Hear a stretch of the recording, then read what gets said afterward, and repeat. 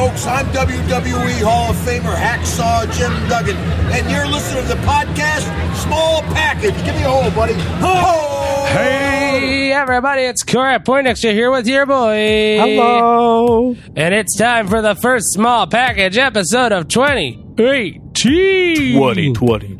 We're here with Clash of Champions result. A lot has happened. We're going to try to catch up as quickly as possible and keep this as a short episode. But we got Clash of Champions. We have Wrestle Kingdom 12. We have Raw. We have SmackDown. We have Raw. We have SmackDown. We have Raw. We have SmackDown. Match classics. We have challenges. We have build up to Rumbles, 2 Rumbles. All that and more today on the Small Package Show. Hit them with it, Bob. It is Small Package. What? Conservative.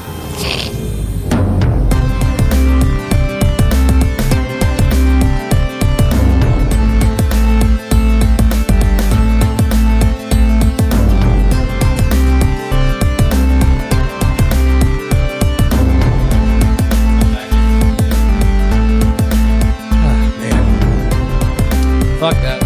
The radiators are making my barber too warm. Oh. Air conditioners. It is 50 degrees today for no reason. Yeah, I don't know what the hell's going on with this weather. And last night, even Kayla was like, man, it's warm. Turn on the fan, at least. Maybe not the air conditioner, but the fan in the air conditioner. And with this air conditioner, when you turn it on fan mode, it'll tell you the actual temperature it is in the room. 89 degrees. Woo. All the radiators were pumping. Woo. And so, yeah, who knew that January was going to be such a high air conditioning unit usage month for us. How you doing, Bob? How's the new year going for you? It's fine, but there's lots of wrestling. There is. Do you have any resolutions for the podcast for this year? To do it? To just do it? Just fucking get on with it already? That's your first resolution? I guess. I don't know. I think I'm gonna. You don't know? I'm gonna. Not sure about it. I think I'm gonna have a resolution of trying to just finally just cut down on the Raw reviews and just only talk about stuff that's important. Thank you. That's for you. That's love right there for you, for at least one or two of the listeners. I actually was putting thought into the idea of maybe Monday after Raws, like I'm talking immediately after we finish watching, just breaking up the podcast kit and doing like a tight, like 6-7 minute review of what happened. To put up, be a smart idea. I mean, unless I'm working, I am always watching Raw anyway, so maybe Unless we're at my house. That's also true. But then once I get back home, podcast kit's right here. A resolution this year is to have a cookout at my house while watching a pay-per-view. There it is. On your balcony? I mean, it might be troublesome to watch it on my balcony. No. I meant like your grill. Your grill thing. Well, sure. Unless you want to pull a con from college and set up a grill right in your room. No, that's how you get like carbon dioxide, monoxide. Did you ever hear that one about the time that Khan just straight up set up not like a George Foreman, like a full like outdoor barbecue grill in his dorm room and tried to hide it from the RAs that we were grilling hamburgers in his fucking dorm room? I mean, that's insanely dangerous. Yeah. Fortunately, I wasn't part of the planning process of that plan. I smelled hamburgers and said, what the fuck's going on? Because this is when he lived next door to me. In Skaquad. And I was like, man, I smell hamburgers. And then Khan knocked on my door. I was like, hey, I'm cooking some burgers next door. You want to come over? And I was like, dude, what the fuck are you talking about? Walk in. He just set up a fucking barbecue. And the RA smelled the hamburger, but I guess they thought that maybe somebody was like microwaving those like frozen like patties that you can microwave. And it wasn't until a thick smoke started to billow out of Khan's room that they started knocking on the door. And then Khan was like, hey, let's put this under the bed. So I think he put the grill under the bed, if I'm not mistaken. Khan, if you listen to this episode, feel free to correct my ass later if I'm messing up this story at all. But Also, Con, I'm glad I didn't know this was going down because Jesus Christ, how did you live through this? but it were tasty burgers. Good burgers, though. Good burgers, though. How was your New Year's, by the way? It was fun. Up in the Rock. It's always whatever. Always Whatever in Rochester. That's a really, really weak spinoff from It's Always Sunny in Philadelphia. Uh-huh. It's Always Whatever in Rochester. I mean, that's more accurate. We went to Josh's show at Gussie's. I saw on your on your Snoop shoot. Yeah. Gussie's such a weird fucking bar, just having whatever fucking beer they happen to have. And then the prices, I always thought, I mean, maybe it's because I've been drunk every time I've been at Gussie's. But I always thought the prices were more reasonable. It was like $6 for a bottle of beer. That seems excessive. I guess it depends on the beer. Like Bud Light, Oh, that's a little pricey, like Coors Light and shit. right? That should be like $4. I mean, it's like, in a normal bar in New York, I'd be fine. I'd be like, okay, that's just how much it costs. Yeah, but you're like in a dive bar in the middle of nowhere, Queens. A dive bar that's only open when shit's going on. Like, I guess they got to make their money somehow. I don't know. I don't know. So weird. Anyway, let's actually talk about all of the wrestling we have to talk about. I'm not going to really bother with most of Clash of Champions. You won predictions. Yeah, boy. I don't know if you knew that you won predictions. I But didn't know that because we didn't won. watch together. I don't know why I predicted that Zack Ryder would beat Mojo Rawley. That was very foolish of me. Natty lost to Charlotte. We both called it. I called Usos in the tag team fatal 4-way. It was good. It was a great match. Uh-huh. It was a lot of fun. Yeah, no, that was an insane showing by Gable. And who knew that Rusev was that over? is so fucking over. Oh my god. Everyone loves Rusev. Bludgeon Brothers, of course, beat Breezango. Ziggler Right? upset Big both of our surprise. predictions.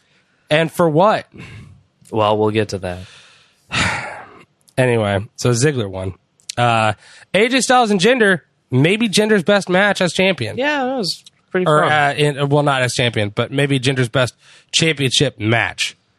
It was a very good performance from AJ and Jinder. I don't know why I called Nakamura Orton. I don't know why I thought that was at all possible with Shane and Daniel Bryan as the dual guest referees.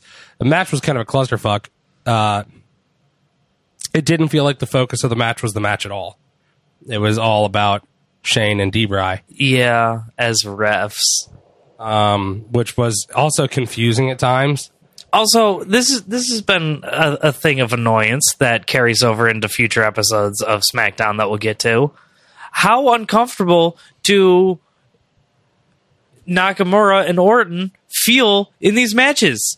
They have no personal beef with anything going on. This is a story between... Orton maybe has some beef with KO from interactions that they've had. I mean, maybe. Maybe. It's not been explicit. Yeah, Nakamura is just definitely It's just like in there because. And so, like, they get thrown into these matches to be like, take away these guys' jobs. And they're just like, we have no fight in this. Yeah. And then they keep doing it. They keep getting put in these matches against them because they're, I guess, Shane and Daniel's counterpoints on the mat. I don't know. It's weird.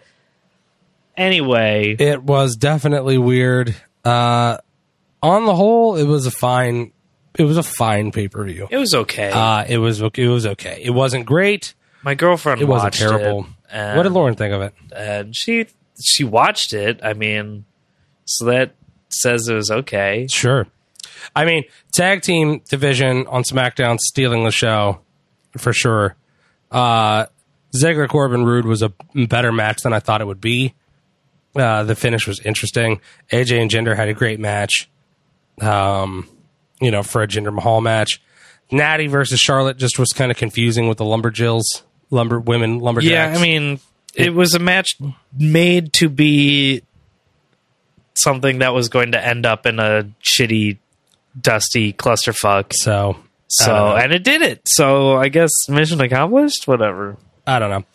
weird card. Also, real quick, before we get into what's been going on in WWE, Wrestle Kingdom 12. How about that? Wrestle Kingdom 12, it happened. It was a fantastic show. A lot of just amazing matches. A couple that were okay. They started off with I don't want to say a gimmick rumble, but it was definitely a like, these are our lower card, and then some surprise guest rumble. Royal Rumble is interesting. Cheeseburger did really well in it, which was fun. Crowd really liked that. Started off with the IWGP Junior Tag Team Championship. Roppongi 3K versus the Young Bucks. I may butcher some names, but I'm going to try. I thought it was a great match. It was fun. I really liked it. Young Bucks defeated them to win back the IWGP Junior Heavyweight Tag Team Championships. A lot of really cool moments. I will say this, though. It felt to me almost like this match for the Young Bucks was a response to people saying they can't sell, where they were just selling the whole match to the point where it was almost overselling. I don't really ever feel like there was overselling, personally. But yes, I do. I can see exactly where you're coming from on that. They definitely sold more than I think they typically do. But it was a really good match. A lot of fun stuff. The Young Bucks are really good at building up drama, hyping you up in the moment. Next, we had what was maybe the biggest clusterfuck on the main card. Yeah. The never open weight 6-man tag team gauntlet championship match. Which was interesting, having 5 3-person tag teams, one after the other. And there was definitely some cool moments in there. I definitely like Zack Sabre Jr. is a heel, right? I guess. Like I'm like the way that he's been in Evolve lately makes me feel like he's leading towards heel, and the way that I've seen him presented in New Japan as of late kind of just gives off this very heel vibe. But obviously, I don't follow New Japan closely enough to know that for sure.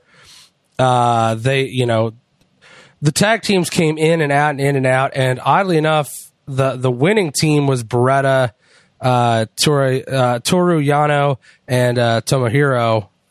They won, and Beretta was, I believe, never officially tagged into the match until the finish, if memory serves.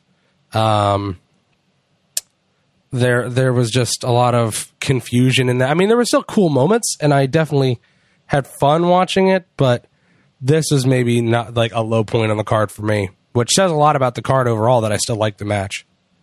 I know that you were not as big a fan of the 6-man gauntlet.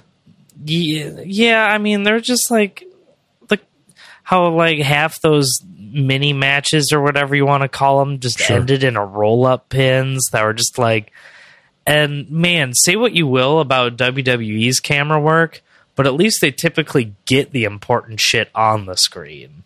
Sure. Like, we've watched previous NJPW matches, and they've seemed pretty good camera work-wise, but I feel like 12 was really a poor showing for them. It seemed like there was a lot of, like, distracted camera work and bad cuts and just, like... More than usual. Where they were just showing... Also, their replay system can be very confusing.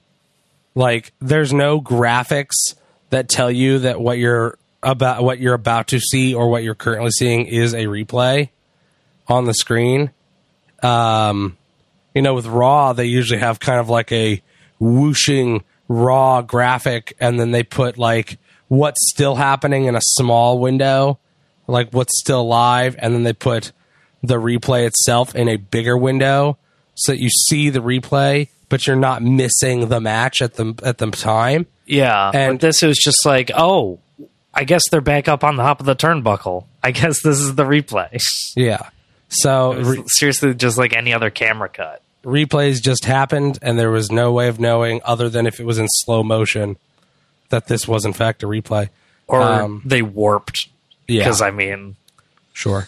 Next up, Kota Ibushi versus Cody Rhodes. Holy shit, this match was good. Very good. There was a lot of hubbub made online about how Brandy was involved in the match and was like prominent in the match, and apparently it's very, very, very uncommon for a woman to have a prominent spot on the card. And I believe Cody was on, I forget whose podcast. He was on a podcast where he talked about how shocking it was when somebody from New Japan, like an upper up in the booking department, walked up to Cody in the hallway while he was with Brandy and talked to him briefly and then walked away. And then Cody turned to Brandy and she was like, "What just happened?" He was like, "You just got booked in my match at Wrestle Kingdom." And apparently that was a big fucking deal. And she fucking nailed it. Like when she was so great. When she got knocked down and sold it and then laughed and her and Cody I was like, oh my God.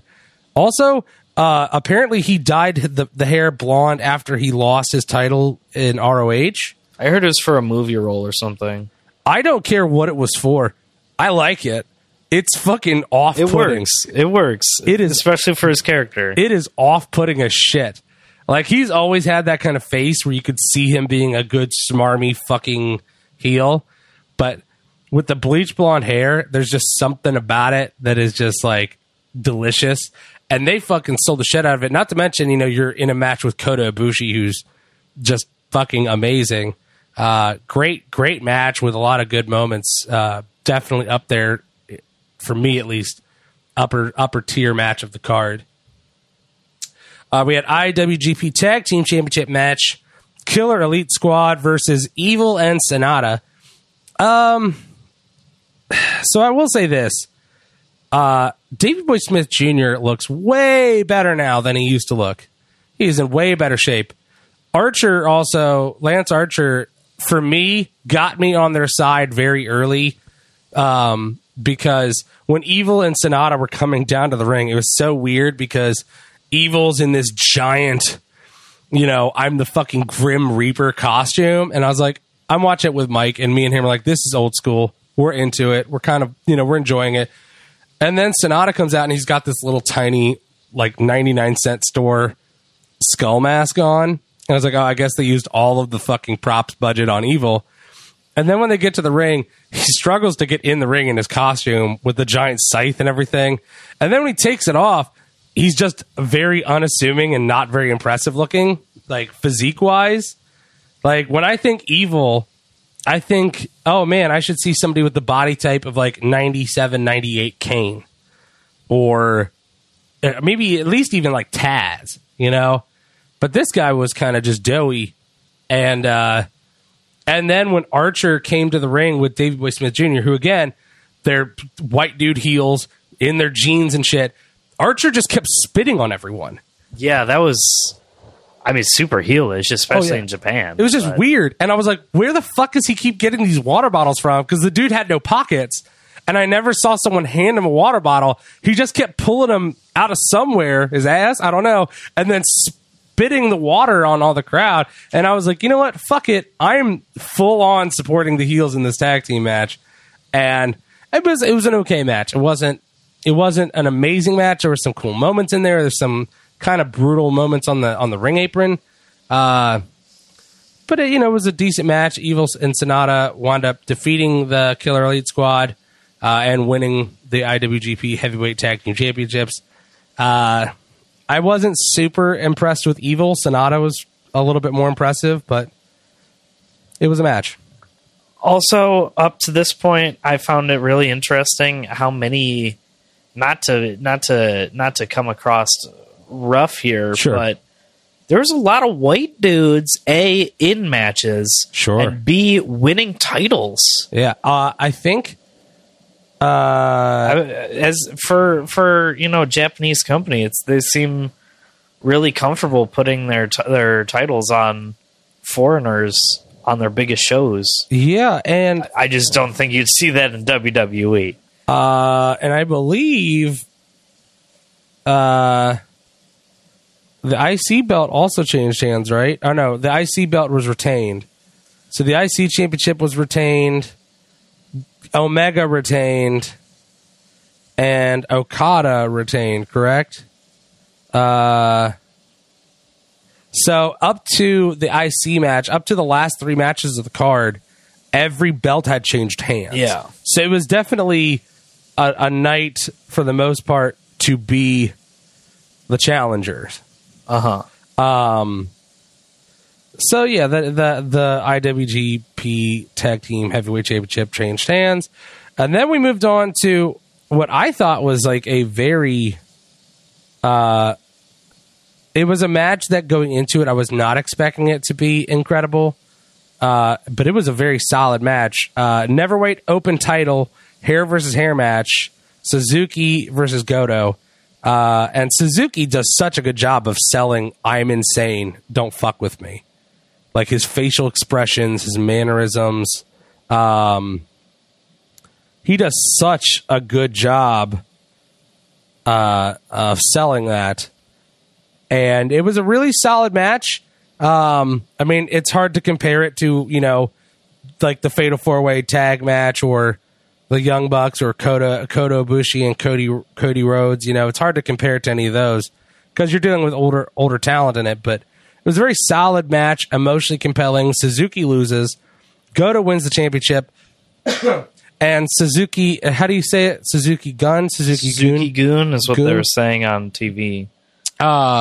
His faction came in to save him from getting his head shaved. And then when he was about halfway to the back, he kind of like unconcussed himself and realized what was happening and broke away from his faction, went back to the ring, said, "Give me the damn soap," took the fucking razor shaver thing, shaved his own fucking head, and got out of there. I thought that was a very cool moment at the end of the match. Him being like, "I lost. I'm going in there. I'm shaving my head like I would have shaved his." Cool moment. Any other thoughts on the match? I mean, no, it was great performances by both guys.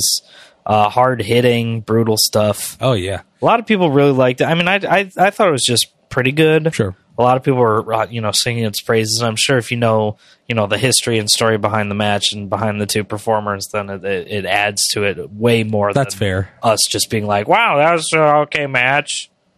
I think it helped for me and Mike that I read a really like big article going into it. Like Mike came over around 12:30 or so, 12:30.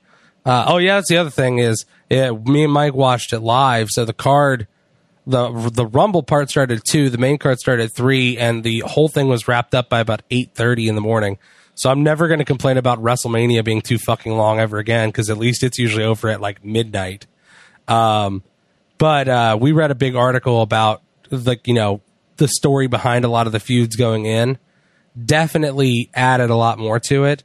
I just was impressed with some of the chops that Suzuki was taking, and just really just stiff chops, and he just ate them up and then laughed like a maniac. Up next was, I think you said, your match of the night, IWGP Junior Heavyweight Championship Fatal 4-Way match. Dude, this match was a nonstop fucking ride from beginning to end. Takahashi, Kushida, Ospreay, and Marty Scurll in a 4-way match.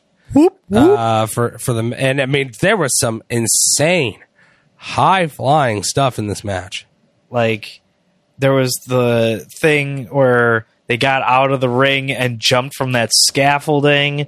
There was that time when he hit him with the powder, but then he still pulled off the move. Scurll countered an Os cutter into a chicken wing. My God. There were a couple flying moves countered into submission. Someone hit something into an arm bar. That was just, and those were so silky smooth. Mm-hmm. Just everyone looked like a goddamn superhero in this match. Sure. I'm a huge fan of Marty Scurll. Like, his entrances are fucking... Also, it was a perfection on his entrance when he came up through the stage, and then right in time with the music, like his wings the wings popped open. And I turned to Mike and I was like, I want you to know how ballsy that was. And he's like, what are you talking about? I was like, he chose to do that entrance like that when, if anything had gone wrong, the stage didn't come up right, one wing didn't open fully, they opened early, his mask fell off. It would look really stupid. He looked so dumb. But he went through with it, and the entrance went perfect. And then he looks like a fucking badass. Like, he looks like And how he just like waited outside of the ring for like the first 5 minutes, being yeah. I'm going to let you guys just beat each other up, and then I'm going to come in for the win. Yeah, he is truly the villain. And it was definitely a great match. I don't want you to take it like I don't think it was an amazing match. Totally was. I just think that the next match was my match of the night. No, not the next match. Oh, no, the match after the next match. Oh, yeah, right. I see. That's how much I was mad about the Intercontinental Championship match. The next match, which is Tanahashi versus Switchblade Jay White. Yeah. And it was a match. I mean, this was fine. There's really nothing more to say about it than it was a pretty good. This is the problem match. about Wrestle Kingdom 12. And in fairness, it's the problem for a lot of the New Japan pay-per-views, quote unquote. I don't know. I guess they're pay-per-views. But the problem is that there's no filler. Like, people get pissed at WWE events for having popcorn matches and having stupid segments on pay-per-views, but they give you a moment to fucking breathe. Right. The video packages give you separation. Wow, they're doing a fucking Hawkins versus Slater match? Yeah, it's so that you can just go to the bathroom and grab some food and stretch legs and go out for a smoke. Or even just watch a match that doesn't have high stakes. Yeah. That you can just sort of like come down a little bit. I mean, you're talking about a match that had to go on between that insane Fatal 4-Way and arguably the reason you bought the pay-per-view, Omega versus Jericho. Yeah. So it's like, and there's nothing in between. I think the IC match had maybe like a 60-second video package, and it was the first one of the night to have that.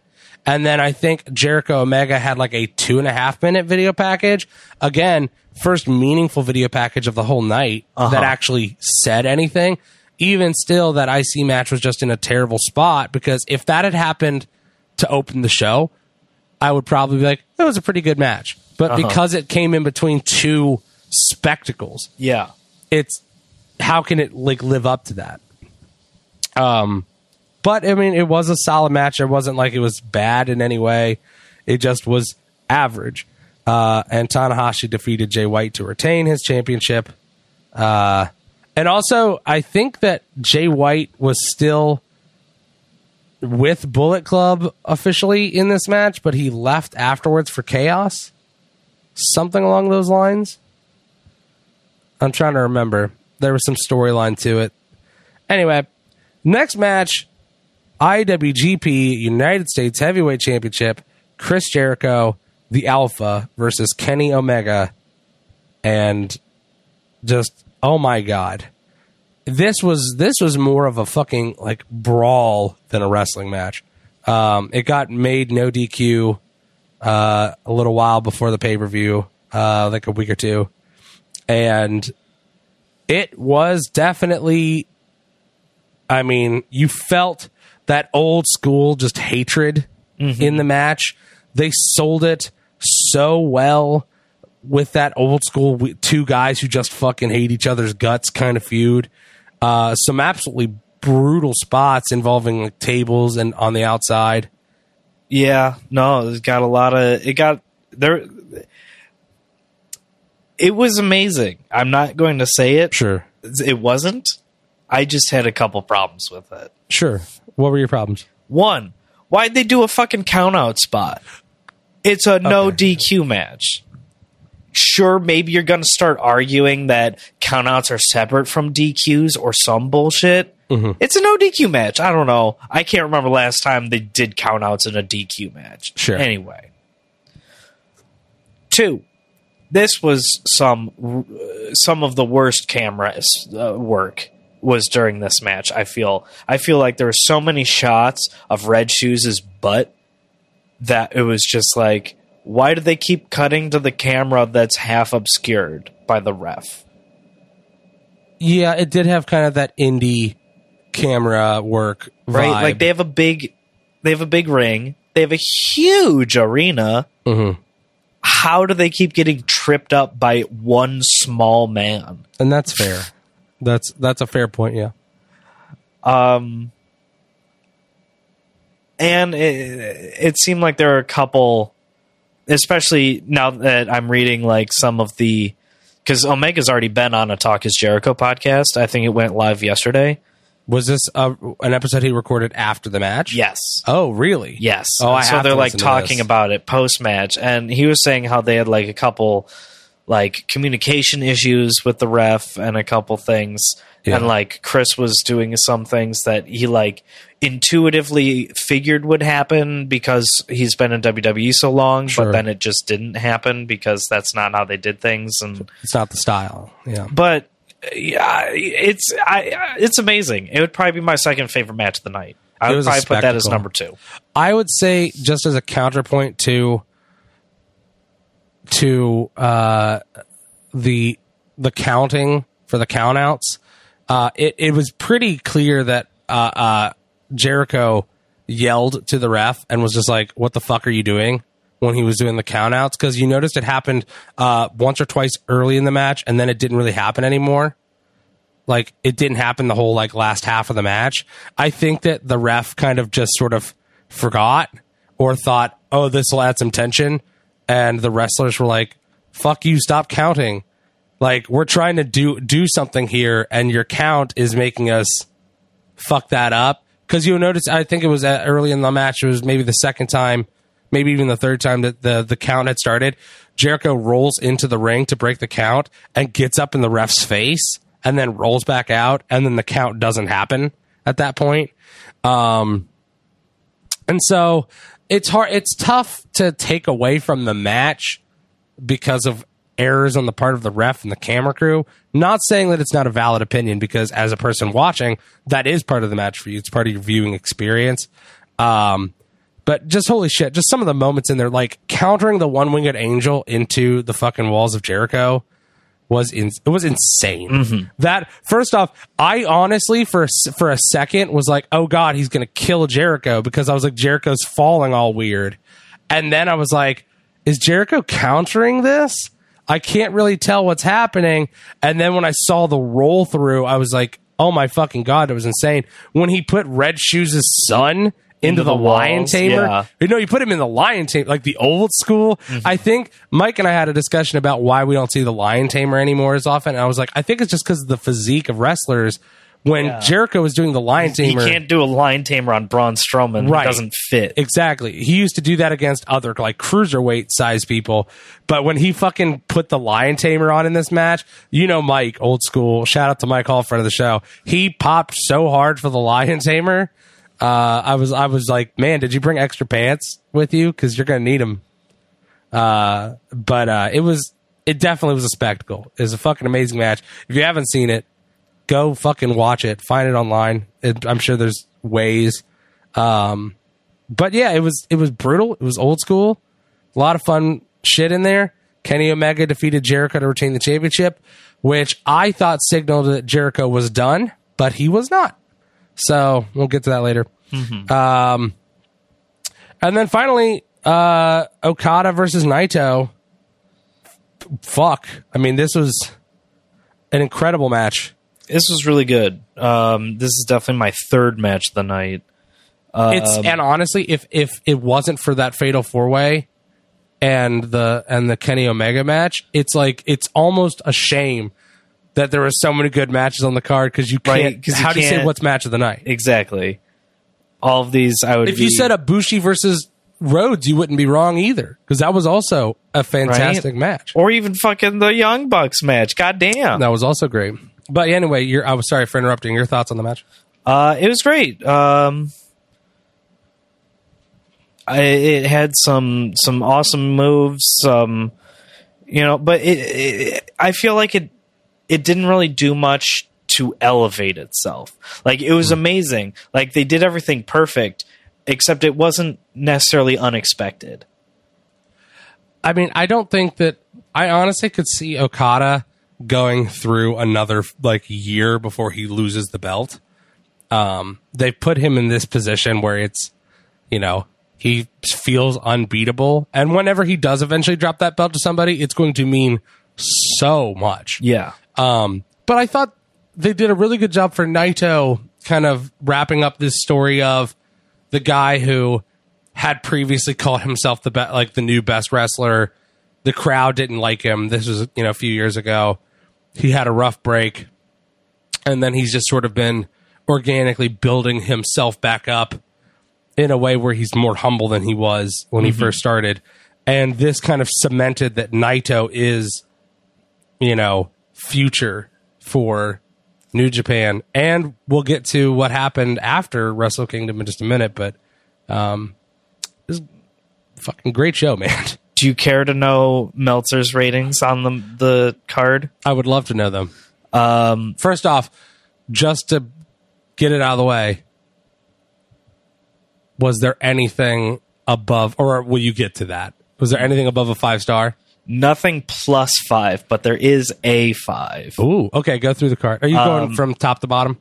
I'm just going to go through the card. Okay. And before, because we get so much hate mail every week. Sure. This is just one man's opinions. Don't let it use to influence ours or whatever. Anyway, New Japan Rumble, he gave it a 1.5.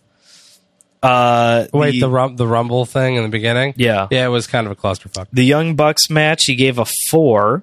Okay. He broke down the trio of the gauntlet matches into all of the individual ones.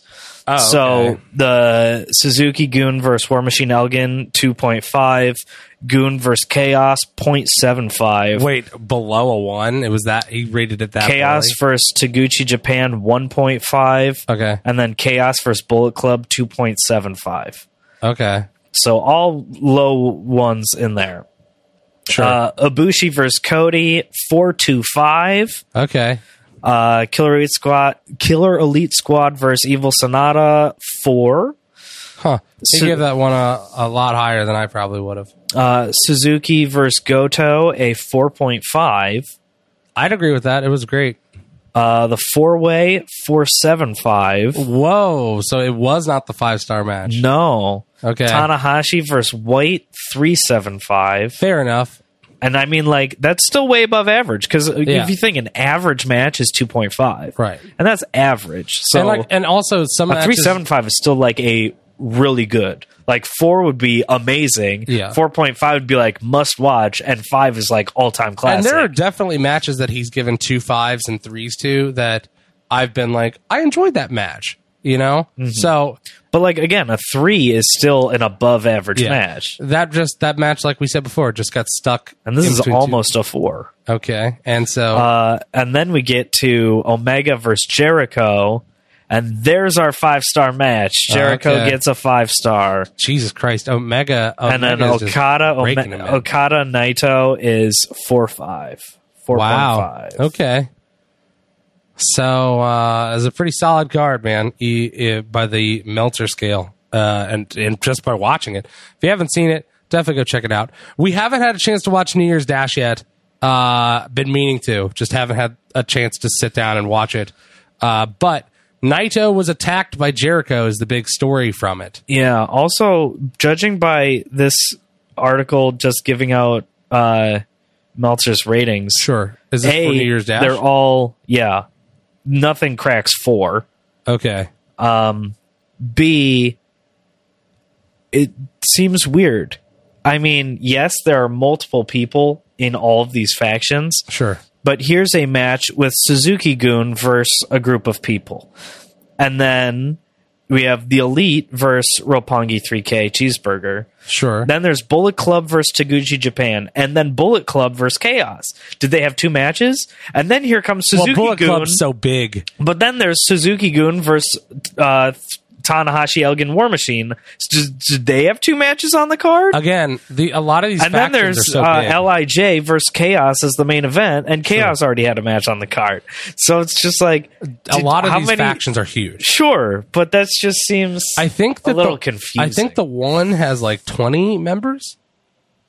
I mean, a lot of them have just so many members that most of New Japan at this point is just, feuding faction warfare with singles sprinkled throughout, so we haven't really had a chance to get into the New Year's Dash yet, so we're not going to give any kind of breakdown of that. Just the big news of Jericho attack Naito after a match in the show. So apparently Jericho's sticking around for a while. And also Fozzy has dates. Allegedly Fozzy has tour dates that coincide with both the Rumble and Mania. Yeah, they have a match. They have a show scheduled for like 6 p.m. in New Hampshire the night of Mania. So like Jericho ain't doing a show and then getting on a jet to get down to New Orleans make it to Mania. It is highly unlikely. And then the Rumble, I had heard a rumor that the show the day of the Rumble is early. Is like some sort of like festival kind of showing, maybe. But I don't know how true that is, because it's winter. So where's their festival going on? Anyway, I guess I could just Google it. Anyway. So shit, we've been going for about 38 minutes now. All right. And we are through New Japan and the mediocre Clash of Champions. Let's just quickly summarize what's been happening in the last couple weeks on Raw and SmackDown. Let's just don't even talk about the individual shows. Don't even talk about the shows. Storyline of what we liked. What are the main threads going on right now? The big ones on Raw. Sure. Dean Ambrose is out with an injury, legitimate injury. That is legitimate. Yes, he got surgery done already, so he's now in rehab. Do they have a timeline on that yet? It was 9 months. Oh, according to no. them. So, I mean, that could be like they say 9 months. It's actually 6, but it's months. It's a while. Because there was something bad with his tricep and shit. So. I'm wondering what they're going to do then with... I mean, because clearly that's the reason why they've audibled into Jason Jordan and blah, blah, blah. And we'll get to all that. But it makes me wonder how they're going to handle that. The Shield was rumored to be supposed to be breaking up around Mania to free up Roman Reigns to go fight for the title. Mm-hmm. So it makes me wonder how they're going to do the Shield breakup, or if they're going to delay the Shield breakup, like the Shield breakup in terms of like someone turning on other people, and instead just have Roman sort of be like, I got to do my own thing for a bit, go for the title. Who knows? That's weird. That sucks. Anyway, so Dean Ambrose is hurt. So yeah, that puts Jason Jordan into the Shield. And so now Jordan and Rollins have the tag belts. Yes. Won them from the bar. Yeah. Main event scene, nothing's really happened. We have... what do you mean nothing's really happened? We have a triple threat match at the Rumble. Of Kane and Strowman. And Braun Strowman... This week on Raw... We'll get... Okay, sure. Like, cool stuff happened, but the storyline is still the same. I guess that's fair. I mean, if you're talking about where the storyline's at... Talking about overall storyline, nothing has happened. Kane tried to go full politician with Strowman. What else? The women, nothing really has happened. They announced the Women's Royal Rumble. They announced the Women's Rumble, sure. But storyline-wise... It's still just Absolution is going around wrecking shop and nothing. Alexa Bliss finally actually got on television for once. Asuka way to treat your champion. Asuka's feuding sort of with Nia Jax right now. They're kind of building that. Yeah. Which also, I loved. I was listening. The way that they put it on Steven Larson was kind of funny. They had said it's almost as if Nia is a wizard and had transformed herself into the ring post, because Asuka got up on the ring post to take her mask off, and this camera zooms in, and then as she's taking her mask off, it zooms out and she's on Nia Jax's shoulders getting electric chair dropped. Huh. So they've kind of built that up for the women's division. I mean, but other than that, you're right. It's mostly hyping up the women's Rumble. Which also, it annoyed me that Kurt Angle took that phone call where he was like, listen, I know you haven't been in the ring in years, but I think it'd be great if you came for the Women's Royal Rumble match. It's like, we know there's going to be surprises. There's not enough women to fill out the Rumble, the Women's Rumble by itself. The way it's shaking out, if both champs don't get into the Rumble, and assuming that there are no women's championship matches that would pull other women off of the Rumble, sure, then there's still going to be 11 spots to fill. And granted, and that's NXT women, that's Surprise Yeah, I mean, granted, callbacks and one-offs. you're probably going to have not official call-ups, but you're probably going to have Ember Moon, Yeah. Nikki Cross, Yeah. Kairi Sane. Kairi Sane. You're probably going to have I was wondering, like, Lacey Evans. maybe they might bring up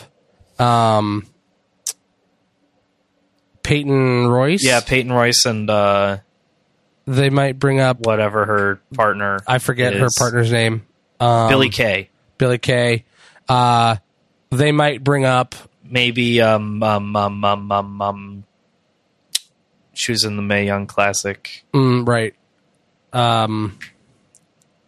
Fuck. I have a coworker But kind of reminds me of There's also going to be some returns. They'll probably have Lita. That's probably the if she can get in the ring. I think they will probably have Lita and Trish up here in the Rumble. Sure. They probably will not take any significant bumps. They will probably be in. I've heard rumors of I think Michelle McCool and Molly Holly. Molly Holly and Michelle McCool would be kind of comeback, especially with Mickie James being in there. But the other thing is there's a lot of people. But here's the fantasy thing, booking saying Paige likely to miss Women's Rumble because I've heard that she isn't fully cleared to be wrestling yet in full-on matches. Hasn't she had a match? I thought that she did too. I thought she'd had a couple matches Yeah, already. I thought so. That sounds like bullshit to me. That Phoenix is probably going to be in it. Oh, that'd be the Glamazon. That'd be probably cool. There's also rumors that some of the 4 horsemen women of MMA might appear. Yeah. And that fantasy book that I sent you months ago that had Ronda Rousey coming out at number 30 would be insane. If you really want to talk about a pop that would tear down the house, that would be an insane Rumble. Having Ronda Rousey show up at number 30. But the only issue I have with that is that they're not going to close the show with Ronda Rousey. Well, they're going to close the show with the Women's Rumble. Sorry, that's what I meant to say. They're not going to close the show with the Women's Royal Rumble match. And Ronda Rousey coming out would be a close the show out kind of surprise, in my opinion. Mm-hmm. So I don't know that they do that. They might just save that for Mania. Regardless, it'll be a fun Rumble. It's going to be interesting. And then Cruiserweight division is they set up a match for Enzo versus Cedric. He was sick for a few weeks. Enzo had the flu, legitimately, apparently. Apparently, one story has it that he was so sick he got sent to the hospital, but then he checked himself out of the hospital and made the way to the arena where they're like, no, go back to the hospital. And then they forced him to go back to the hospital. He just really wanted to wrestle or something. He just wanted to wrestle. Although it was weird because however, they a ruled cruiserweight him. match is not yet confirmed for the card. I have the card as confirmed so far. We still got a couple weeks of the Rumble, right? Yeah. And we have to get to Raw 25 first. They pulled him from the Mixed Max Challenge because of the flu. Yeah. And then he was better, but I don't believe re-added him. No, he's still off. Which is weird that was the official ruling, was that it was the flu that was going to keep him off. Maybe they had to make a decision in advance because they're making all the Promoting announcements. it, yeah, probably. That might be, and they might have been it was so serious that they thought he would miss more time. Right. And they're just well, yeah, how do you do a superstar reveal being sure, your guest is sick in the hospital. He's dying. Your partner is dying.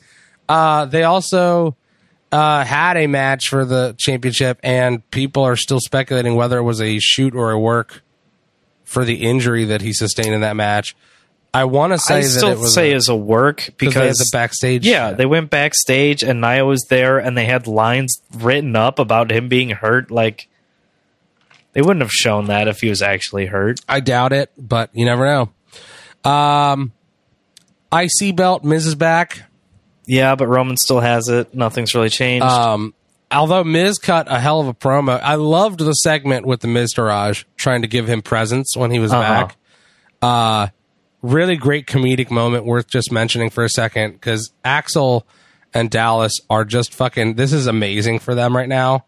This is I feel like not quite as big a pop and overness as Sandow got with Mizdow, but definitely up there with people really cheering for the two of them and their segments that they've been doing the last couple weeks while Miz was shooting Marine 6? 6? Was that right? I think so.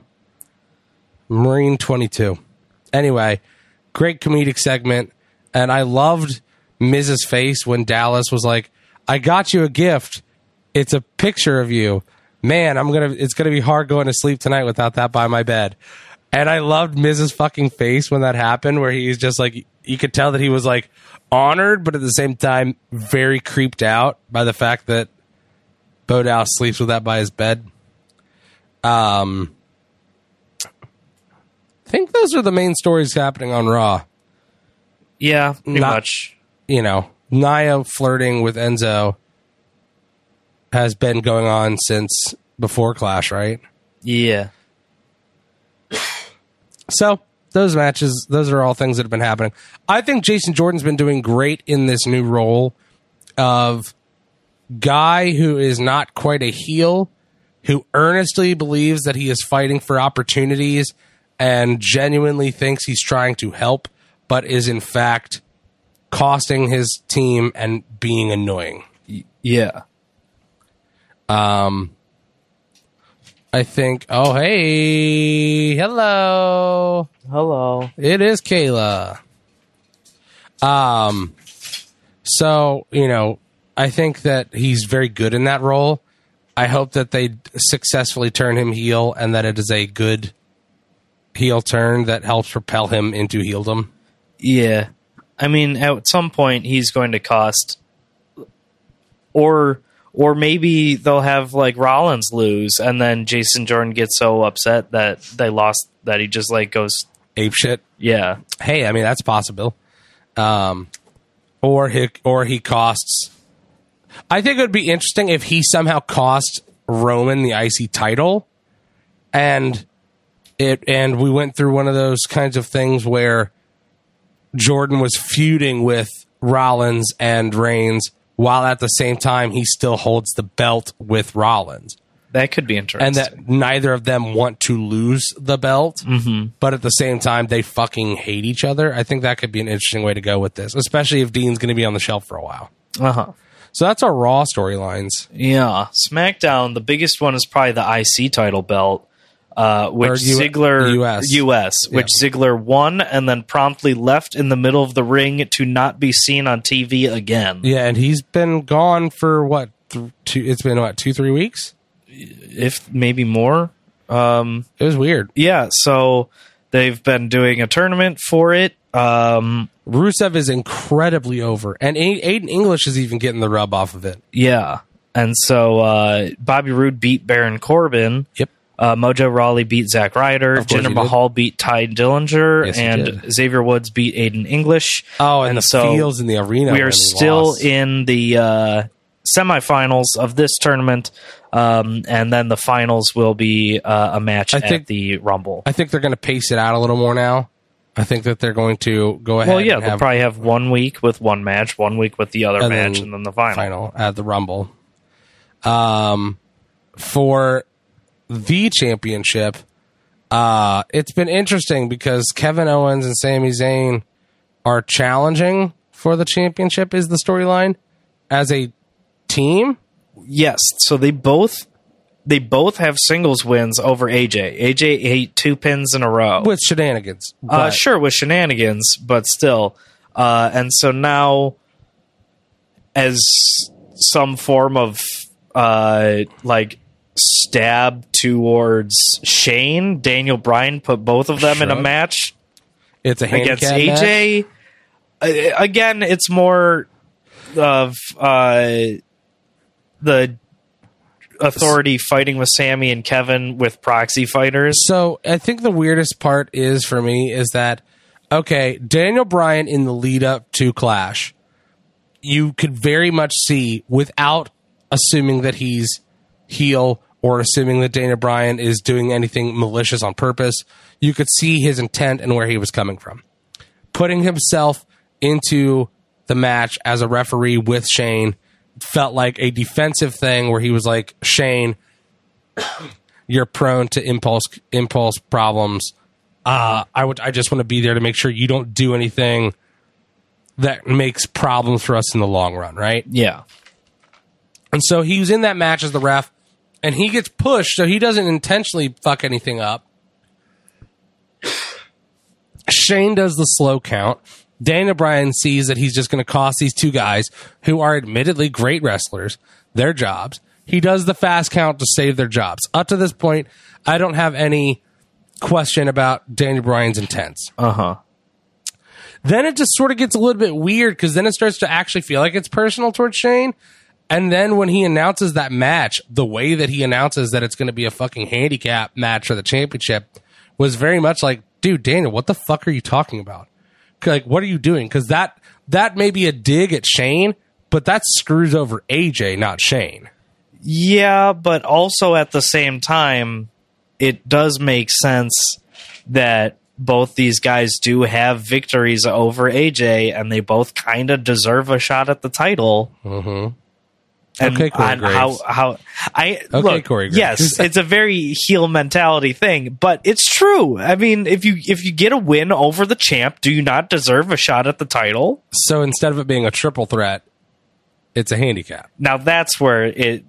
That's the handicap is the thing where it starts becoming a problem. Sure. I mean, if you made it a triple threat match, you could do something interesting where like they tag team AJ and then Sammy lays down Jeff Jarrett style for Kevin Owens. Uh-huh. But instead, it's a fucking handicap match, which part of me goes, okay, so they're going to go with this angle where they're going to have Kevin and Sammy both are champions. Be co-champs. And then that'll probably at some point lead to their split up. But then there's also part of me that goes, oh, this is too obvious. AJ's going to retain by beating them both.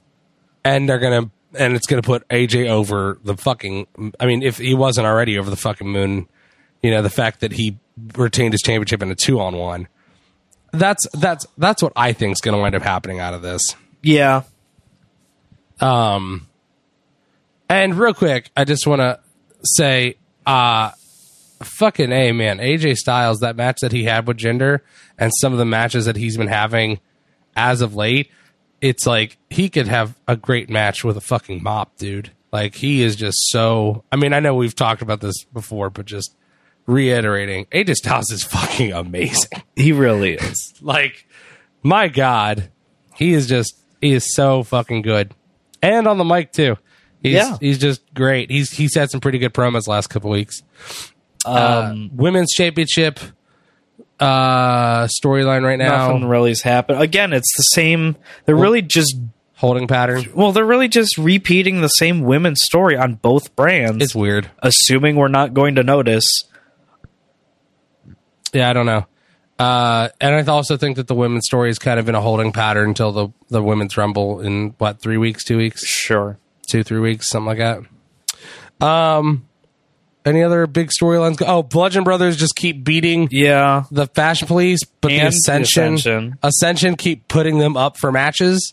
And then this week, finally, the Ascension was like, "Hey, we got you another match with the Bludgeon Brothers." And they're like, "Sorry, we're already in a match with someone else, but you guys can have the match." And then Ascension got destroyed. So Bludgeon Brothers just destroying people.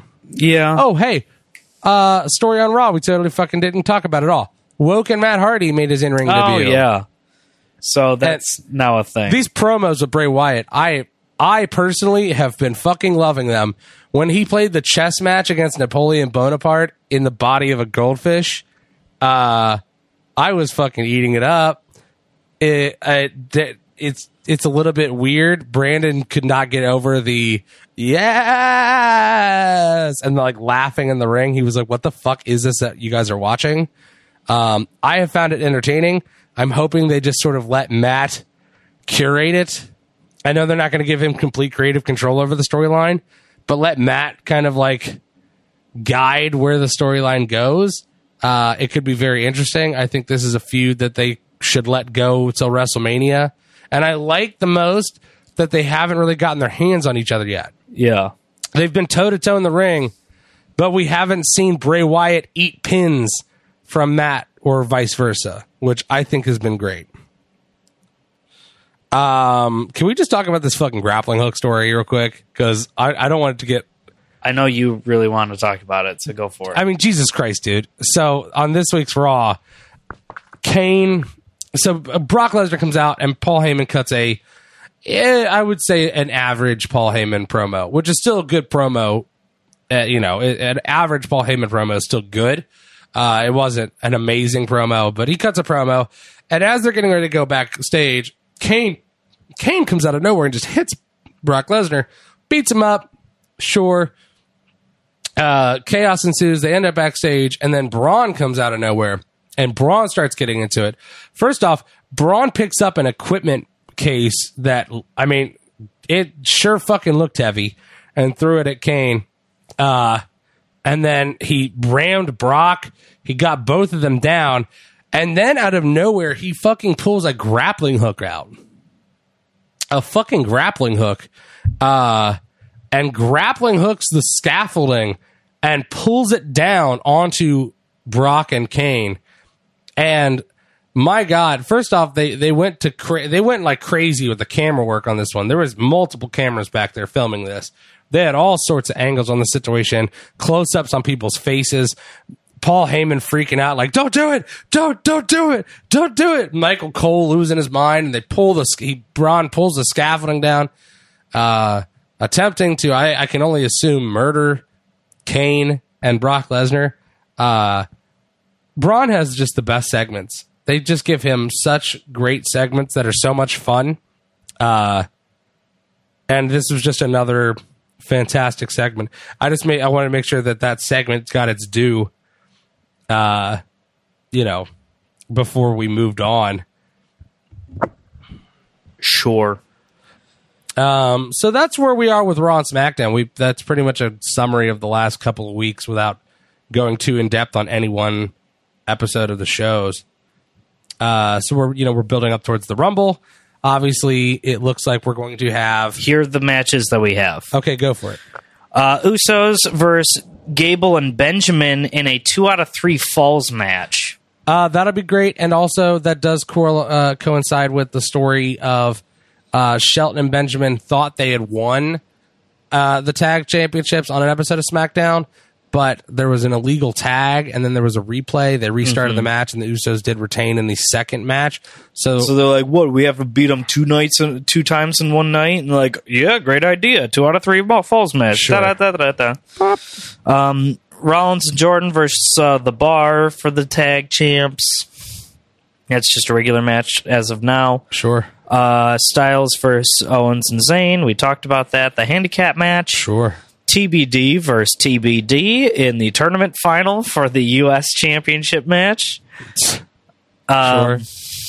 The Women's Rumble, the Men's Rumble, and then Lesnar versus Strowman versus Kane triple threat for the Universal Championship. Do you think they end the night with the Rumble? I'm assuming they I assume they do. I mean, I assume that they're going to start with the Women's Rumble, then do all of the other matches, and then end with the men's. Bookend it. That's how I'd book it. I mean, that makes sense. Confirmed for the Men's Rumble so far: Elias, Orton, Nakamura, Cena, Balor, Corbin, Matt Hardy, Samoa Joe, Bray Wyatt, Rusev, and Aiden English. However, Samoa Joe is injured, so he probably will not be in it. He might make it, but yeah, you can't really. There's no way to, at this point, say for sure either way. And so that's 11 of the 30 confirmed so far, whereas women have 17 of 30 confirmed so far. That is Naomi, Asuka, Ruby Riott, Natalya, Sasha Banks, Bayley, Paige, Mandy Rose, Sonya Deville, Carmella, Tamina, Lana, Liv Morgan, Sarah Logan, Mickie James, Nia Jax, and Becky Lynch. Sure. Which is most of the women's main roster. Yeah. And then, as previously mentioned, the final for the U.S. belt will either be Bobby Roode or Mojo Rawley versus Jinder Mahal or Xavier Woods. Dopeness. Wrestling. One thing I'm kind of excited about is the Mixed Match Challenge. This is WWE's Facebook show that is coming up. Oh, yeah. They've announced all of the teams. They announced the bracket.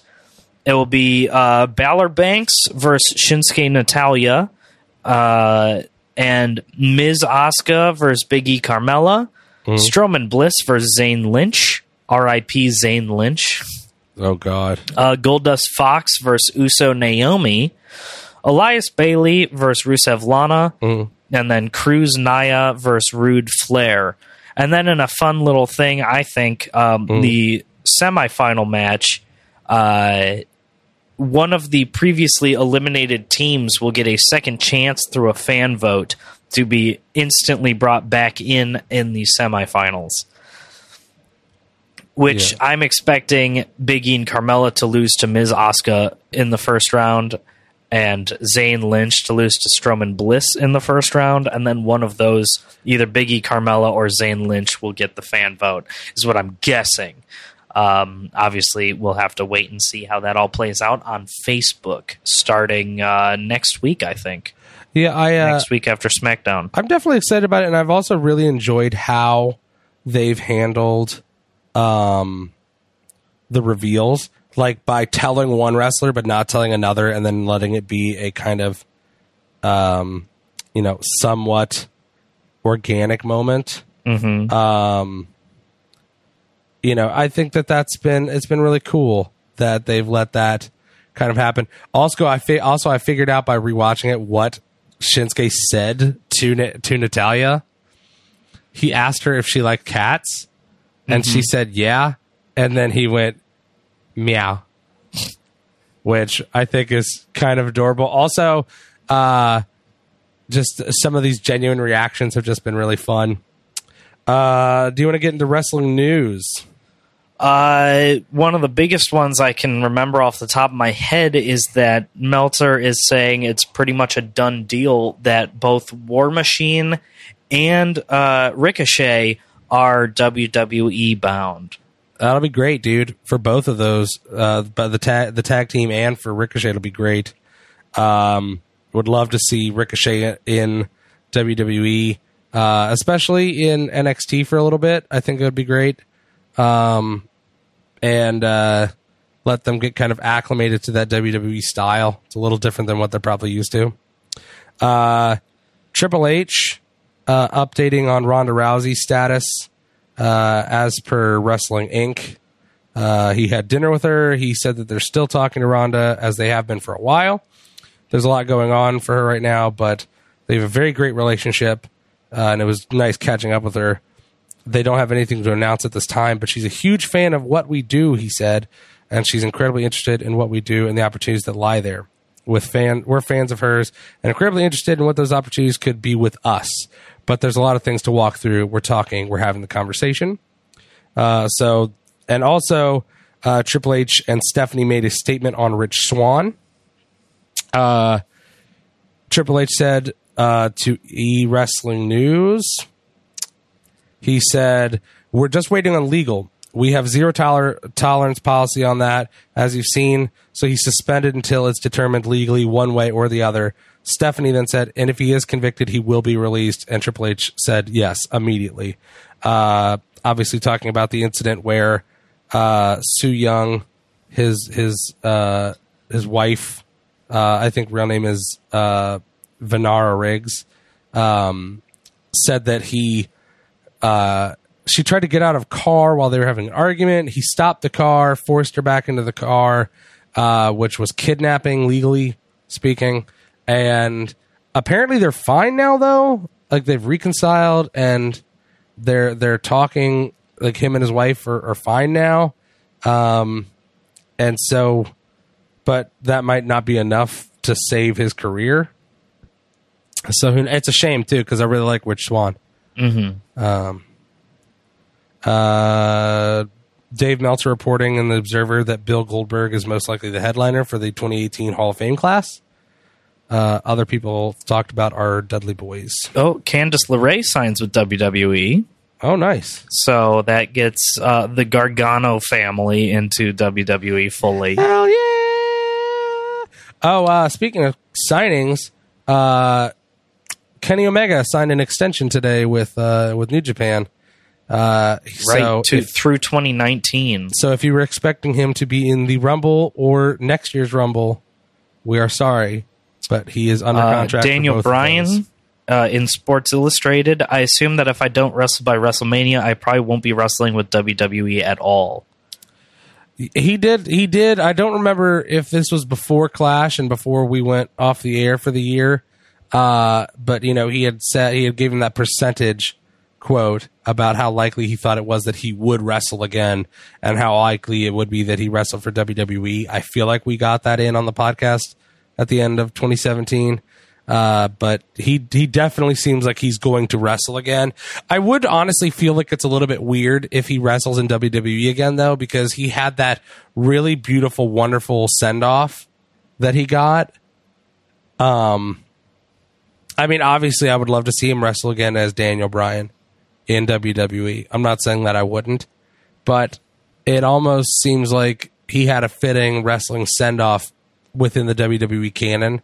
So maybe he just goes back to the indies and gets to wrestle with, some of the great guys that are out there right now. I mean, you can't tell me you wouldn't think that a Bryan Danielson versus Kenny Omega match in New Japan would be insane. Or Kota Ibushi, Mm-hmm.